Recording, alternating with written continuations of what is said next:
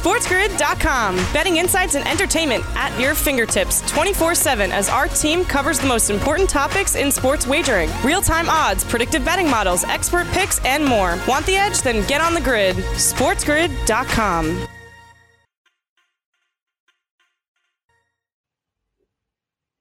Thursday football is back, and of course that means gotta get your fantasy football lineups ready for the big weekend. I am Craig Mish along with Joe Pizzapia. That's what we are helping you do on this edition of Fantasy Sports Today. Of course, we are Sports Grid over at sportsgrid.com. Make sure you check us out, folks. We're broadcasting 24/7, giving you the latest in fantasy, wagering, and of course, a little reality dose as well. Joe, it's another big week here for fantasy football. Certainly, fantasy football weeks fly by and seasons fly by. And just like in the NFL, it's great to start off 2-0. In fantasy football, you don't want to be 0-2. Lot different scenario. So I know a lot of people out there, that's why they're in panic mode after the first week. Well, yeah, and even so, 0-2 is not the end of a season. It depends more about what your totals are. And that's why I'm a big proponent of the all-play formats, where every week you play everybody in the league, and then you get basically wins and losses off of that. Because very often, I know a couple of my losses, two of my 4 losses this week in my 10 leagues, where I was the top 3 in terms of scoring, but I lost because somebody was just ahead of me. So if you're looking at the points for and they're still pretty good, don't panic if you're 0-2, but you're not wrong. 0-2 is not how you want to start. By the way, Craig, yesterday on the program, you said on Sports Grid, we have 27 hours of programming, not even 24. Was that extra 3 when you get to complain about the Lions this past week? 27 hours? I said that on the show yesterday. You were making a joke. You were being funny. We got like 27 hours. I thought you were being got funny. You, man. I was like, it shows you how crazy it is. Yeah, I'm back on the Lions this week against Green Bay. You shook it off. Not. So you had that extra 3 hours to get back on track. Probably not. Yeah, probably not. But we do have a lot to cover here on the show today. And of course, we'll cover some baseball coming up in the next segment and certainly break down all the injuries and everything else happening in fantasy. Another key injury potentially to your fantasy team this week with the New York Jets. Let's get to that in just a second. First, let's touch on the highlights. And here are our highlights as we begin our top stories here on Fantasy Sports Today, here on this Monday. And let's begin by discussing some of them. Of course, NFL is back tonight with the Browns and Bengals. The Miami Heat tries to go up 2-0 on the Celtics on Thursday. Of course, we have the U.S. Open beginning at Winged Foot this week. College basketball looks like they're going to start in late November. That's good news for all of us, including us here at Sports Grid. And Luke Voit hit another home run last night, Joe. He hits his 19th home run for the New York Yankees. Voit is certainly having a season to remember. And I wonder how his value is going to be affected in fantasy for 2021. I know that's sort of what I'm starting to look at here in the last couple of weeks. Honestly, there's some players playing in baseball right now that I have heard very little to none about. And Voit is certainly a player that I've known for a long time, but I would not have expected him to be the Major League home run leader. And he is the favorite right now at this point. He is, and the Yankees have played much better over the last few weeks. There's no way to put that out of commission there. You've also got Garrett Cole making another good start. His ERA is back down to 3. So all the panic mode about Garrett Cole and whether or not that's going to work out or not, or he can't handle New York, even though there's no fans, there's no pressure, that seems to be kind of marginalizing as well. So I think right now we're in a spot where the Yankees are getting hot at the right time, and that's not a good thing for the rest of the American League. Yeah, a couple of quick notes from the NFL that we would have included in the headlines. But of course, as we start off the show, there's constant breaking news. And in fact, when our show is on the air here on Sports Grid, we usually have a lot of people who are waiting on some of the news and notes from the NFL, and we're getting injury reports. And Joe, 2 players that look like their status is in doubt for this weekend. We have Jamison Crowder of the New York Jets, who missed his 2nd straight practice. He's going to have to practice tomorrow, I would think, to get on the field. It's usually how that works, especially for a receiver in the NFL, and also no practice for Chris Godwin. A little bit of a different scenario with Godwin. It's not a physical issue. It is a concussion. But I would maybe give Godwin a chance to play coming up this Sunday if he practices tomorrow. But if not, I think you could be looking at both receivers out, and both would be starting in fantasy lineups this week. Yeah, and the Godwin one is a huge loss because that was a great matchup for him against Carolina. He was one of those guys, when we turned the page into Monday, I was super excited about, okay, week 2, Chris Godwin here against the Panthers. Let's get right for Tampa. And I haven't, in memory, been able to sour on a game as quickly as I have as the Bucs and Panthers, because I thought right after Sunday was over, it's like, okay, well, you got one out of out of your system. You got one out of the gate. Let's get back to basics. Let's get home. Let's go play against the Carolina Panthers. You stopped McCaffrey last year defensively. You did a really good job there for your Tampa, and all those receivers will run amok on that young defense. Then the Godwin injury happened. Mike Evans was limited in practice again with a hamstring. All of a sudden, I don't want to say the sky is falling, but it doesn't look good. And I would say here we are on Thursday, him not practicing is also not a good sign. I would put this somewhere around maybe a 30% chance at best, maybe in 25, that he's actually going to play this week. So that means you have to start making adjustments now. You have to have a plan in place. Basically, I would be going forward, Craig, as though you don't have Godwin and put your lineup together that way. Do you think that's basically where you're at with him as well? Yeah, I've taken him out of the one lineup I have him in. So, yeah, I'm basically going along those lines. And in the one league that I'm in, I did not get Scotty Miller. It's like we run reverse waivers in one of the leagues I'm in. There's no fab budget. So essentially, you can imagine if you have – I had the third pick overall in the draft. They're running the waivers backwards.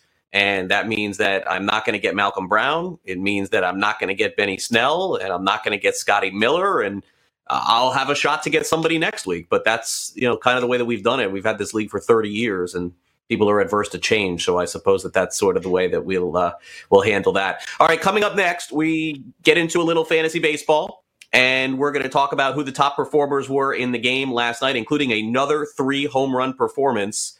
And this time from a member of the New York Yankees. Of course, we'll have a preview of the Browns and Bengals coming up a little bit later in the show. We'll also tell you maybe the wrong team is favored in a couple of NFL games this weekend. You're watching Fantasy Sports Today here on Sports Grid. I'm Craig Mish along with Joe Pizzapia. Our first break is here, but don't go anywhere. Stay on the grid because we're back in just 2 minutes. Don't go away.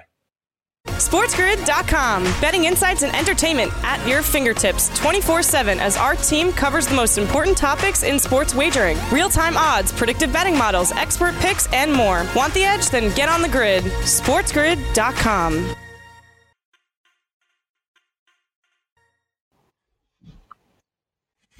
Welcome back, Fantasy Sports Today with you here on Sports Grid and SportsGrid.com. Plenty of fantasy football discussion coming up for you over the next 2 hours. Myself, along with Joe Pizzapia, getting you ready for week 2 of the NFL season. We got a full preview of the Browns and Bengals, of course, coming up from the fantasy and wagering perspective. Also, we'll pit 2 players, one against each other, and maybe help you make a decision in fantasy. If you have either of these players this weekend, maybe you may end up playing both. But, Joe, certainly the baseball season rolls on. We're a little bit over a week away from the regular season being over, and that means the fantasy baseball season, albeit a very shortened season, is coming to an end next Sunday. Yes, it is. And I don't know if you noticed, but we had that little fantasy reality yesterday, and despite Jacob deGrom leaving that game with a hamstring cramp, whatever they're calling it, spasms, the Mets still found a way. So they've set the bar already at 1 win. I don't know how you feel about that. Are you getting a little concerned now about the whole Met 1 win this week with the wager on whether or not they would have more wins than the Jets and Giants combined?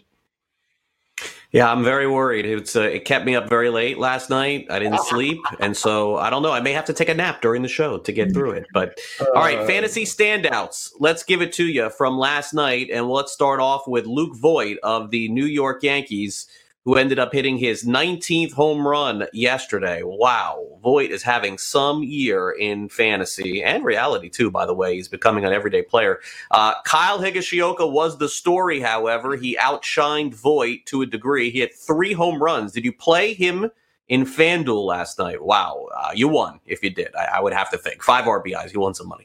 Jorge Alfaro from the Marlins hit 2 home runs. He's been really hot for them as well. He's got 4 runs driven in. He's getting a day off, though, today. Got hit in the face yesterday by a foul ball on his face mask. No concussion, but gets a day off today. There is afternoon baseball, by the way, coming up. How about Kyle Gibson of the Texas Rangers? Haven't said his name once in months, and for good reason, because he just hasn't been very good. But all out of nowhere, this is what Gibson does. He just finds like a game or two during the season to complete. He did it yesterday. 9 innings pitched, 4 hits, no earned runs, 9 strikeouts. He improves to 2-5. Luis Castillo will be an interesting name next year because he started off really slow. He's been one of the National League's best pitchers since. 7 innings pitched, no earned runs, 10 strikeouts, and he improves to 3-5. And then Joe Brady Singer, the rookie who basically had 0 minor league experience above A ball, who already almost threw a no-hitter this year, threw 6 shutout innings again yesterday and struck out 8, and he improves to 3-4. And it just goes to show you that if you're not paying attention to fantasy baseball at the end of the season and you've moved over to football, that's certainly fine. But it's names like these that you have to be aware of, because in 2021, there are going to be some people in your draft, Joe, that are going to go, Brady Singer, Kansas City Royals? His ERA is around 4? I'll wait on him. And then you look at how good he's done over the last month and you think, man, maybe he found it. Yeah, well, part of the reason why the ERA is a little on the inflated side is also because he's been limited, because he's a guy that just jumped up from A-ball. So this is not a guy that's going to typically go 7, 8 innings. He went 6 yesterday in a very good outing, and people will say, well, it was just against Detroit. But you know what? That's a tough division to be pitching in, too. You have to deal with the White Sox lineup, the Twins lineup. It's a very difficult out. I think that certainly Singer is a guy that I think you would want to target late next year in drafts. I think he's a guy that you could play as a matchup play when he's got matchups against the Tigers or some of the weaker teams potentially in the American League as he goes through. And maybe you kind of sit him against the White Sox or the Twins next year. But I was very impressed in him making that jump over there from basically high A all the way up to the major leagues. I mean, it's pretty incredible there that he's been able to do that. And that certainly bodes well for the Royals, because they are a team that desperately needs more starting pitching to be developed from within the organization, because we all know they are not going to be out there on the free agent wire. They're not going to be spending that kind of money in the offseason. Castillo is another guy. He's been up and down. We talked about him earlier in this month about, look at that FIP compared to what his ERA is. And we thought eventually that would regulate. And guess what? It has. In the last couple of weeks, last couple of starts, it has gotten back. And this is why those deeper stats can be very important sometimes. Just the ERA alone doesn't always tell the picture of a pitcher, so to speak. And of course, I mean, it's tough to talk about baseball right now and not talk about the Yankees. And it grinds me because I'm a Met fan. But look, this is where we're at. The Yankees are getting hot. Garrett Cole is starting to look like Garrett Cole. That bullpen is incredible. We all know that. If they can get Luke Voit right here and have him be the guy that's going to be carrying them into the playoffs offensively, that's fantastic. Voit has shown glimpses of this in the past, and then he's been on the IL a little bit too much, and that was always the risk going into the season. But can he get Judge back? Can he get Stanton healthy? Can he get all these pieces at one time? If you can, that's a terrifying idea to think you got to go through that lineup with a guy like Garrett Cole at the top of that rotation. And I don't care what you're getting from the rest of the rotation. That bullpen is good enough that if the rest of the rotation could just be competitive in some of these playoff games, the bullpen will carry over the rest. You just got to score runs. And look, Luke Voigt's been absolutely spectacular. There's no way around it. Yeah, he has. And by the way, if you thought about 3 home runs in one game, you probably would go, okay, Judge, Stanton, right, Torres, maybe even DJ LeMahieu. But the hero of last night's Yankee game, 3 home runs in one game for Kyle Higashioka, who after the game said that even though his first three hits in the big leagues were home runs in the past, it took him about 20 at-bats to get to that point. So no doubt those were the 3 biggest hits that he's had in his career. The first 3 hits came after, I think, 0 for 22. So, and then there were 3 hits over maybe 12 at bats. This was a little more special. All right, and Kyle Higashioka certainly with the 3 home runs yesterday, and it tells you something, Joe. There's no doubt that the Yankees are getting it from a lot of different avenues. There's no question that for me, I never have him on the fantasy radar at all, but it's why you pay attention toward the end of the year. Gary Sanchez is their catcher, but anything can happen on any given day. Let me tell you something. I don't know how much longer Gary Sanchez is going to be their catcher. I mean, this has just been a terrible, what is he at, 180 right now or somewhere around there? Yeah, he's having a bad year. I have to say, man, I have him in my 2014 Dynasty League, and I had him as a minor league player, so he's still relatively cheap in terms of, the cost, the escalators that go in. Eventually you promote a guy, he becomes a dollar salary and all that. And I am kicking myself because the last 2 years I had okay offers out there where I could have punted on him and said, okay, enough with the Gary Sanchez. But I'm always tempted by the power, especially a league that deep where you get, a 24 catchers having to be rostered. You're looking at him like, well, this guy's at least going to hit home runs. Now I'm just regretting it. I'm sitting there with him on that roster, and I know I can't get rid of him. And the next thing you know, I'm just going to have to let him go back into the pile because he can be too expensive probably next year to keep, considering how bad he's been this year. So I'm very, very frustrated with Gary Sanchez. I'm sure the Yankees are too, and that's why you're starting to see some of these other guys play more. I guess the question I have for you is, do you think going into next year, the Yankees are going to go through this Sanchez thing again? Because he's had some hiccups defensively. We all know that. That's always been an issue for him. And if he's not going to hit offensively, then what do you have left to contribute to the team, Craig? Yeah, not much, and I don't think that Higashioka is a long-term answer there. Maybe they'll dive in on JT Realmuto in the offseason. I don't know. They certainly have. Look, I think maybe over the course of 162, maybe Sanchez is a much better player. This is like a first half, second half situation. I mean, think about it. We'd be in May right now of the regular season, so there'd be a lot more to play. And so I'm not going to totally overreact to it, but maybe he only has 1 year left in him. Now, I want to end with this. And I'm not trying to embarrass you, Joe, so do not be embarrassed by this, because I had never heard of this player before, okay? Have you ever heard of the name Jared Walsh? Jared Walsh. No. No, okay, look, the answer is no. Fairness, you tried to embarrass me once before, and I got the guy, and you said I was going to get a reward, and I'm still waiting. Okay, so you're 1 for 2. I had never heard of him either. Jared Walsh is on the Angels. In the last 6 games, Jared Walsh has hit 5 home runs, and in 22 games this season, he's hitting .328 with 7 home runs, 17 runs driven in, and his OPS is over 1,000. And this is a good reason that why we continue to talk about a little fantasy baseball at the end of the season, because if we didn't, you would look back, Joe, next year and say, where in the world did this guy come from? I don't even remember him. I had never heard of him. Yeah, well, Chris Bobek got his first win the other day, and that was the other guy. And I think the other one was Brubaker for Pittsburgh. And this is good. This is how we start to get those names out there for everybody, give them a little play. But I think the reason why I didn't hear of Walsh, I know it sounded familiar. It's those late games, man. I'm old. When those late games happen, it's like, all right, see you later, folks. I don't know what's going to go on there with the Angels. All right, we'll take a quick break. We got the update and the tip drill on the NBA game coming up. Don't go away.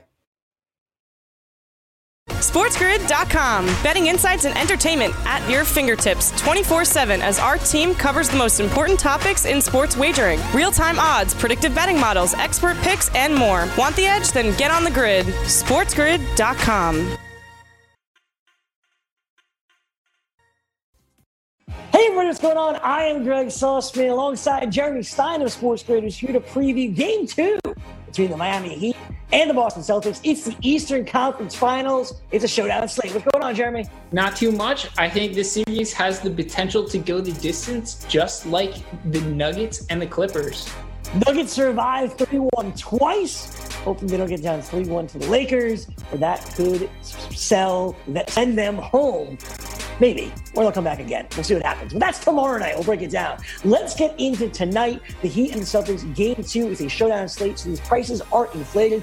You have a chance to get double the points with your MVP, and you're going with the highest priced player on the slate, and that is Jason Tatum. I'm going with Tatum purely for his offensive looks. He's been a force to be reckoned with from this Boston team. And he's taking, anywhere between 26 to 29 shots per game. And a lot of those are behind the arc. So what I'm looking for here is reasonably 50 to 55 FanDuel points, excluding him at the MVP position. So you're looking at that 2x multiplier. This is an easy decision, in my opinion. Jason Tatum's upside is higher than anybody else in this game, and I think you have to go with him. It's very chalky, as we we're just talking about, but as the MVP, I think you simply don't have a choice. Tatum deserves to be in that spot. This is a fun one when you're going with next year as your star, and that's Goran Dragic, who was awesome in Game 1. Obviously, you're expecting more of that here in Game 2. He's been all around awesome this entire bubble, so he's actually emerged from the bench to the starting position. He's been averaging about 22 points per game, and he's shooting 47% from the field. So if he's taking, about, let's say 20 to 23 shots per game, he's an easy decision to slide right into that spot tonight. Dragic has emerged, like you said, during this Orlando bubble. He's obviously always had the talent. He's been around forever and paying big dividends now for the Miami Heat, a veteran presence here on a team certainly with championship aspirations. Up next, we go to the Pro 1.2 times the amount of points. And you go with Kemba Walker, who really struggled for a lot of Game 1. Came on, hit a huge shot, covered it Kemba style late in that game. Kemba Walker in your lineup. What are some other options? How come you went with Kemba? I'm willing to go down with the ship. I'm just going to continue to suffer through Kemba for as long as it takes. eventually he will revert to the mean. You can't go 1 for 9 from beyond the arc. That's just not a normal number for a player of his caliber. So he will revert to the mean, and he will start to put up better numbers. He admits himself that he's not playing well, but again, what MVPs and All-Stars do, they snap themselves out of it. Yeah, it has been a struggle all really playoff long for Kemba Walker. The shooting stroke has not been there specifically from behind the arc. He does do other things, though, which helps his value here. And obviously, like you said, he's a superstar. He's going to bounce back. Hopefully, that comes tonight. One final player we want to get you a utility option. And he's more of a utility option, right? It's Marcus Smart, who does everything on the offensive end and the defensive end. He has been fantastic. I have to imagine Jaylen Brown also in consideration here. Why Marcus Smart as the one utility guy? You have to get in there. Really, because he takes a lot of three-pointers and he takes a lot of shots. This is probably one of the last considerations that we're going to have for him as we see Gordon Hayward eventually move back into the starting lineup. So this is going to be one of the last times where we're going to be looking at rostering him in a utility position. He does have a lot of high variance, so I feel comfortable starting him as a utility because I don't necessarily feel comfortable enough to put him into a multiplier slot, given that he's got some variance. Yeah, the variance is there, obviously, with Smart. The ceiling is high, but the floor kind of low. So you take a shot on the utility, you don't guarantee anything with the multiplier, and you get what you get with Marcus Smart, which we expect to be pretty damn good tonight here in Game 2. Jeremy Stein, we appreciate the time. Good luck tonight. Thanks so much. We'll be back for the Lakers game tomorrow. Game 1 is going to be fun between the Nuggets and the Lakers. We'll see if LeBron loses another Game 1 here. The Nuggets, obviously, the hot team with all the momentum. But that's tomorrow night. Enjoy the Celtics and the Heat tonight, 7 p.m. tip-off on ESPN. For Jeremy Stein, I'm Greg Sussman. Enjoy the game, everybody.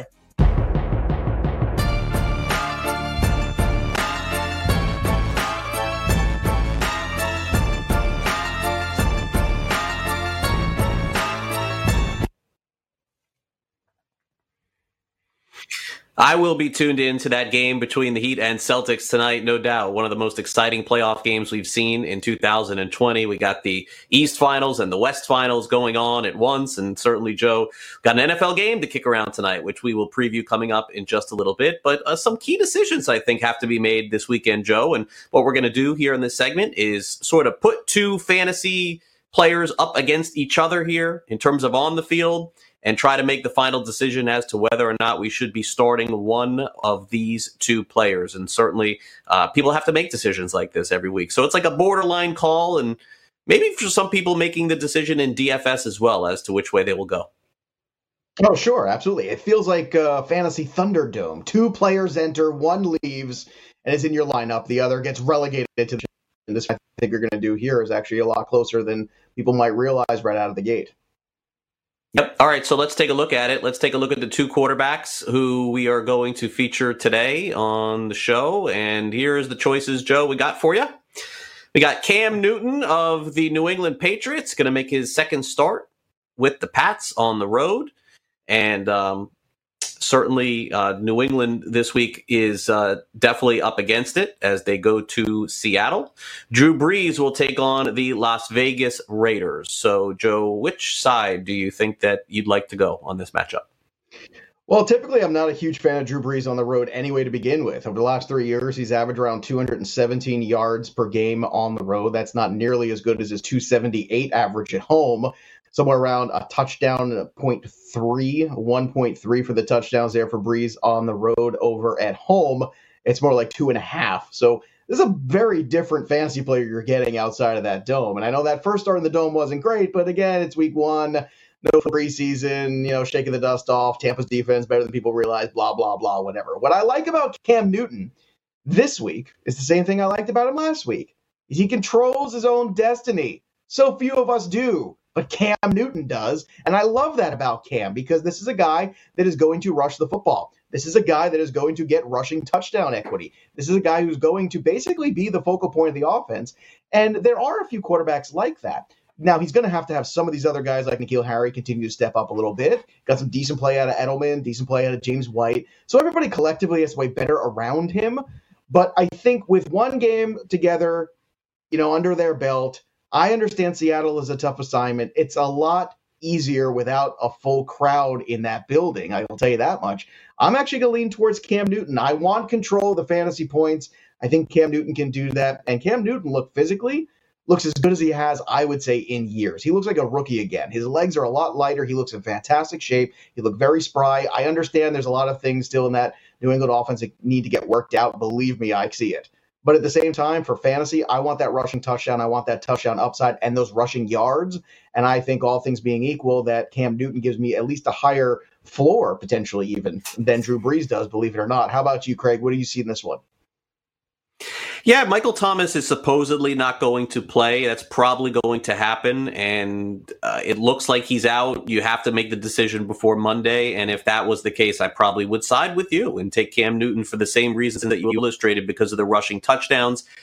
We don't really know what Drew Brees could look like without a significant target like that, without Thomas being out of the game. He still could throw a touchdown or two, but even with Thomas last week, Brees got outscored by some other fantasy quarterbacks as well. So I'll agree with you on this one, and I will go with Cam Newton as well. All right, now let's take a look at the running back position, Joe. And I think that probably this is more of a DFS question, but maybe some people are on the fence on a flex spot or an RB2 spot. Let's take a look at Ronald Jones of the Tampa Bay Buccaneers, who is going to be hosting the Carolina Panthers, who struggled to contain Josh Jacobs last week. But remember, a lot of those touchdowns were 1-yard touchdowns too. So Jones will have to be a little fortunate, maybe get some calls in the end zone or have players drop down on the 1-yard line.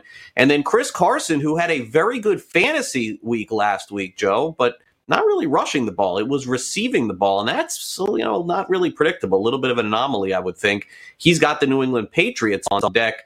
It would appear on paper that Jones has the better matchup, but Carson certainly is probably the better running back. So who between these two has more fantasy points this week? Well, look, in daily, you don't have to worry about this because Seattle's the night game. Where in the last question, you could play that Sunday night, Monday night game together on FanDuel, and you can actually make that decision between Cam Newton and Drew Brees. And I'll tell you what, I'd prefer to save a little bit of money there and get some other weapons and go with Cam Newton over Drew Brees there as well. In this one, it's more of a season-long situation. And it's funny because that New England defense looked really good last week. It was just the Dolphins, so you always want to take it with a little bit of a grain of salt. Carson's the better back. There's no way around that. But I think in terms of game script and in terms of that Carolina defense being so bad, I am terrified of if and when Fournette does get unleashed a little bit more and is more comfortable in this offense. But I actually think Ronald Jones might be the better start in this particular one. Carson did have the 2 touchdowns. It was great. But at the same time, that New England defense was really good last year. At the end of the year, I think things got a little worn out there because the offense just really didn't deliver for them, and I think put them in some bad spots, and they were on the field a little too much, and unfortunately things kind of unraveled. But I feel like they're renewed and ready to go, and I think they're going to go up there and actually prove to be pretty difficult against Seattle. I'm actually going to roll with Ronald Jones here, and I can't believe I'm saying that because Chris Carson is definitely the better fantasy back most weeks. But this particular matchup against Carolina, especially with Godwin out, I imagine there might even be more in the passing game for a guy like Ronald Jones than normally he would get in terms of target volume. And Mike Evans is hurt too. So it's going to be all hands on deck there for them. What do you think? Yeah, we're 2 for 2 here because I don't think that – I think the biggest misnomer is that Jacobs ran wild against Carolina. He did not. He had a lot of opportunities near the goal line because they moved the ball down there so much. I don't think Ronald Jones is going to put up the numbers that Jacobs did last week, but I do think that he is the better option over Carson this week in fantasy. Andrew Erickson joins us next on the show to break down some of the injuries in fantasy. Stay on the grid.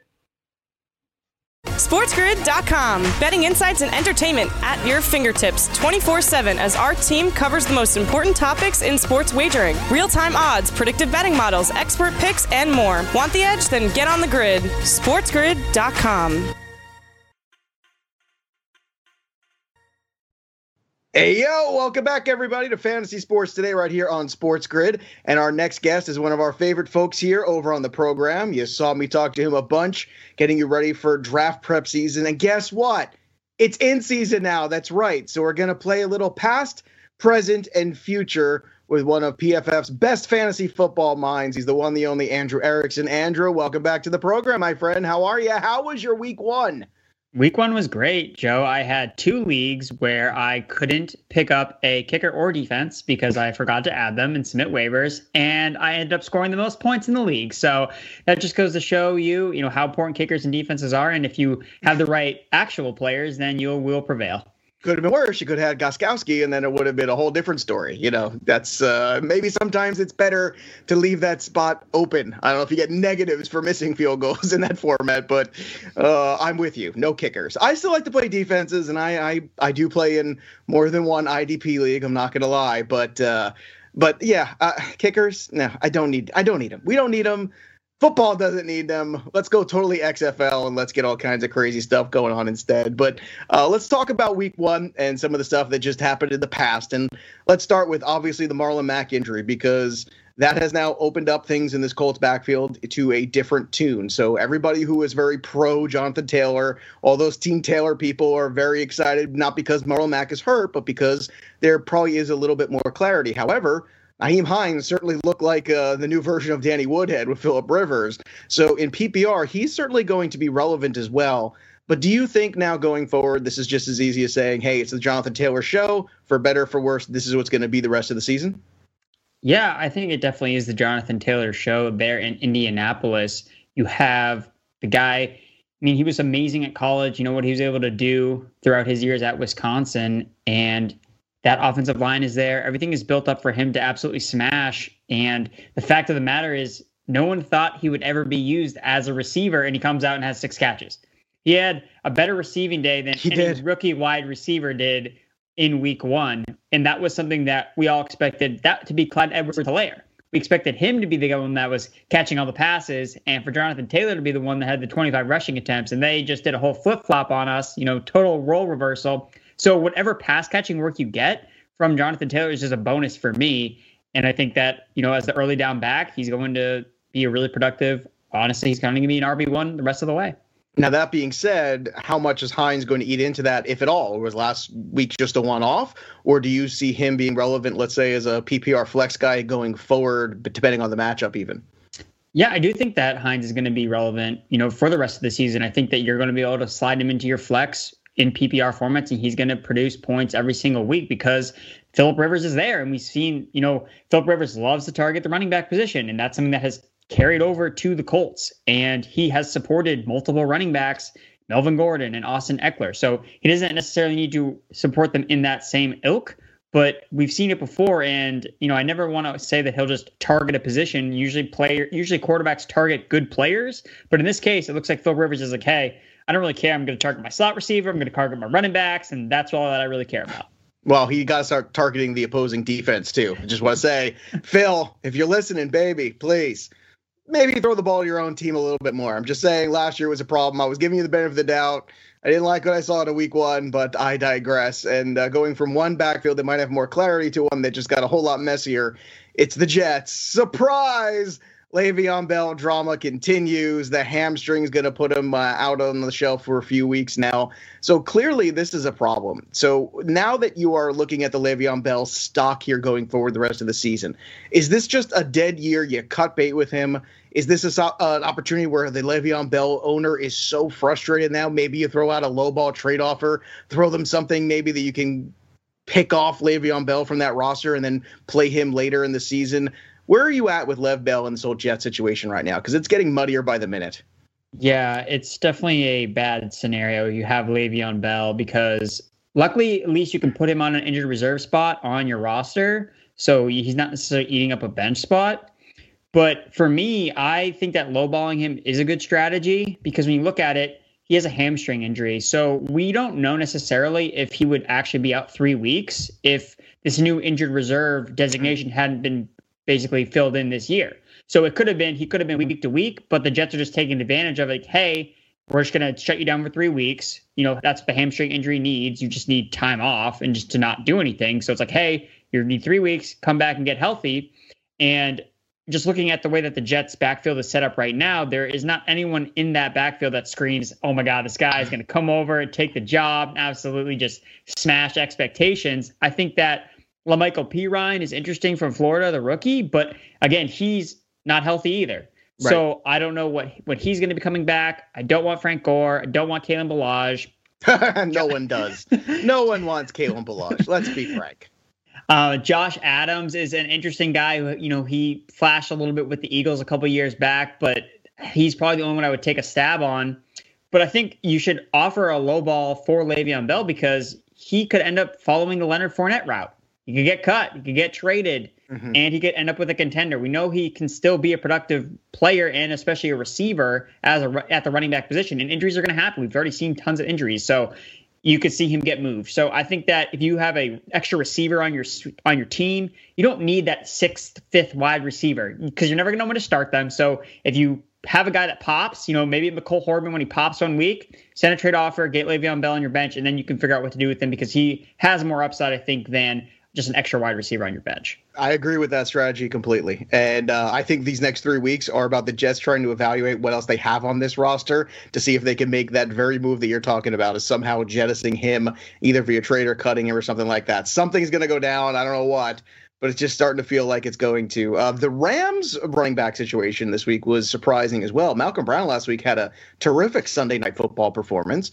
I don't think any of us really saw that coming. I know I didn't, at least. Maybe you did. You're much smarter than me. So tell me, do you think this is Malcolm Brown's backfield to lose now, or was that just a one-off week 1 performance and a 1-week wonder?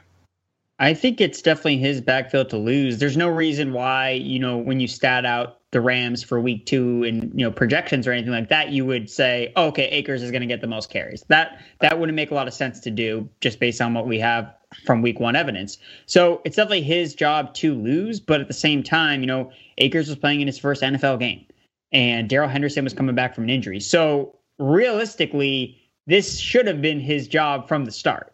Like he should have been the guy from week 1. So maybe we just kind of got caught up in the rookie hype as we tend to do sometimes, especially with these rookie running backs. But I mean, it should have been, hey, Malcolm Brown is the guy. But, as they're going to probably find out sooner rather than later that Akers is probably better. They drafted him in the 2nd round. And I mean, I don't feel crazy saying that. We've seen Malcolm Brown. We've seen him for a lot of years. And he did this last year, too. He scored 2 touchdowns. So to say that he's this runaway guy, I don't think that. I think that he's a guy that obviously people picked up off the waiver wire this week because he can definitely be started this week and in the upcoming weeks. But in 2 months or in middle of October, am I going to be shocked if we start to see, hey, wow, Akers had more carries than Malcolm Brown?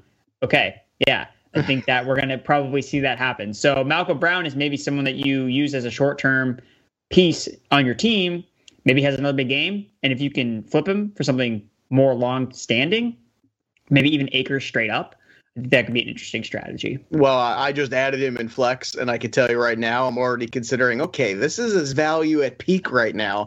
And I did spend the most on him. I'm sure somebody spent close to what I spent, most likely. So I'm thinking that it might be time to shop him just to see what's out there. I'm also a Fournette owner in that league too. So I kind of want to have one more week where I play him, waiting for Fournette to kind of come back a little bit, but we'll find out. All right, let's talk about the present right now. And even though we are still kind of working through what's going to be with Michael Thomas and his high ankle sprain, it's never a good injury typically. Whether or not he ends up playing, again, we're kind of pre-taping this interview. But right now, even if he does get on the field this week on Monday night, you have to imagine there's going to be a little bit of a difference. And I know some people are making a case, well, Emmanuel Sanders or Jared Cook or maybe even a Traquan Smith. But I kind of feel like what they should do is just get back to running the football and actually a little bit more Latavius Murray and continue to use, Alvin Kamara in the passing game as they did last week. But last week was a tough matchup. Currently, right now in the present, what do you think the best strategy is, or who the bigger beneficiary is if indeed this Michael Thomas injury should linger? Is it one of the wide receivers, or is it potentially a guy like Murray or a guy like Cook? I think it's probably a combination of Cook and Emmanuel Sanders. I think Alvin Kamara is going to be heavily involved in the passing game regardless. He's had 81 catches for 3 straight seasons, and he's probably going to get there, maybe even get more catches this year with Michael Thomas sidelined potentially for a little bit longer than we would hope.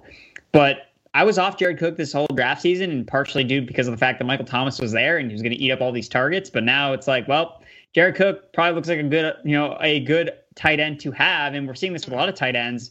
Hawkinson, he stepped up with his receiver down. Noah Fant, he stepped up with his receiver down. So you're seeing these tight ends just get more involved because, hey, we just lost the alpha of the offense. So these targets need to go somewhere. So we're going to see, Jared Cook get more involved. And he was obviously with the team last year. So he has some established chemistry with Drew Brees. So I say Jared Cook is probably the main beneficiary in the pass catching game. And then Emmanuel Sanders would probably fall in second. He was pretty involved last week.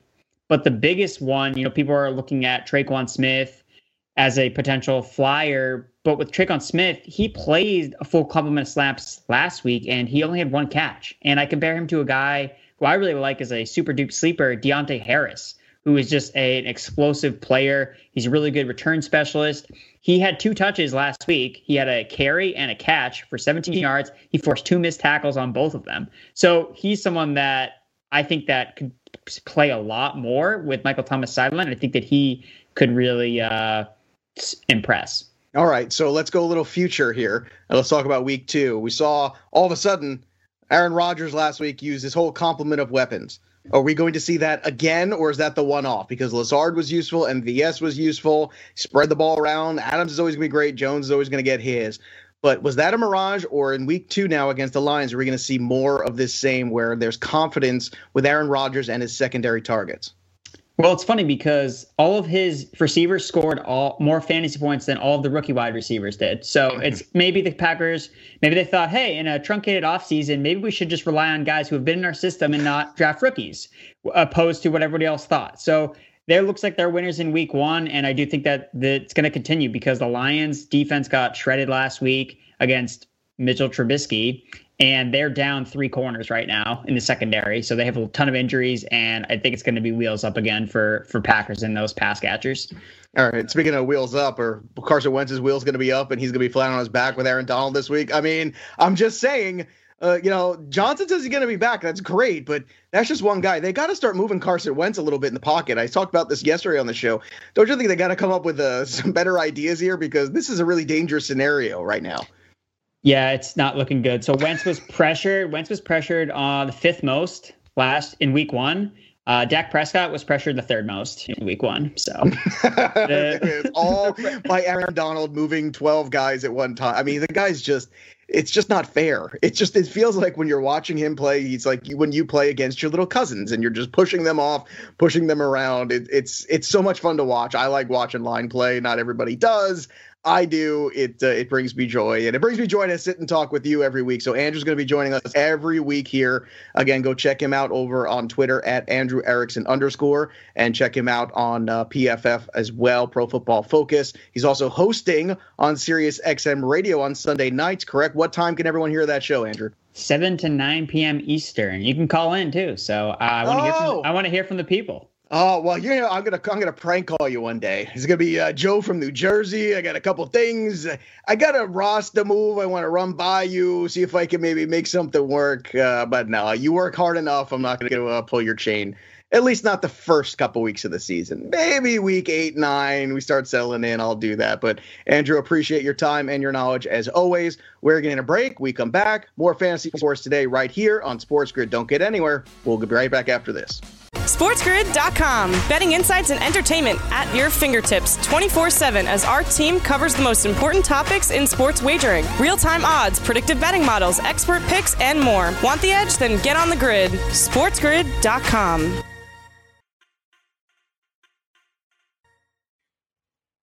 Welcome back. Fantasy Sports today with you here on Sports Grid. Thanks again to Andrew Erickson for coming on and doing a great job, except for slandering Frank Gore. Beyond that, liked everything that he had to say on the show. I'm very disappointed. No one's in on Frank Gore, one of the greatest running backs of all time. But okay, that's fine. He'll prove you wrong again in 2020. All right, Joe, let's take a look at receiving yards for 2020. And look, on the FanDuel Sportsbook, they got a lot of great options for you. I would invite people to go on to the FanDuel Sportsbook, folks. They have so many great options. And by the way, in-season wagering on some of these props. And that is new for 2020. You can still bet on the most receiving yards in the NFL even after the week 1 started. That's fantastic. Here they are. Julio Jones, plus 460. Devontae Adams is 5-1. Hopkins is 10-1. Ridley is 12-1. Godwin's 13-1. I don't know if that's wise right now, considering he's still iffy for this week. And then Adam Thielen at 23-1. So, Joe, you see a very significant drop-off from Godwin to Thielen there. essentially the chalk is Jones, Adams, Hopkins, and Ridley at 12-1. I don't think Jones and Ridley can both lead the league in receiving, if I'm not mistaken. It could only be one guy from Atlanta. I'm pretty sure of that. What do you like here the rest of the way? Hey, with that defense, they could potentially end up 1-2. It's not impossible. That's for sure. Stranger things have happened. But Julio's always that guy right around that 1,500-yard mark anyway. And this was kind of going into the season. We talked about it a lot. We talked about Devontae Adams, and yes, he's very good, but there's going to be some games, especially this week, I think you're going to see a little bit more Aaron Jones, a little less Aaron Rodgers throwing the ball all over the place. So I think the chalk here with Julio is definitely the way to go because he's got the track record for it. But if that target volume continues for Hopkins, he could definitely get in that conversation. Yeah, Hopkins certainly is tempting at 10-1, no doubt. We'll be right back with more fantasy sports today. We'll have our top of the story headlines. Don't go away. SportsGrid.com. Betting insights and entertainment at your fingertips 24/7 as our team covers the most important topics in sports wagering. Real-time odds, predictive betting models, expert picks, and more. Want the edge? Then get on the grid. SportsGrid.com.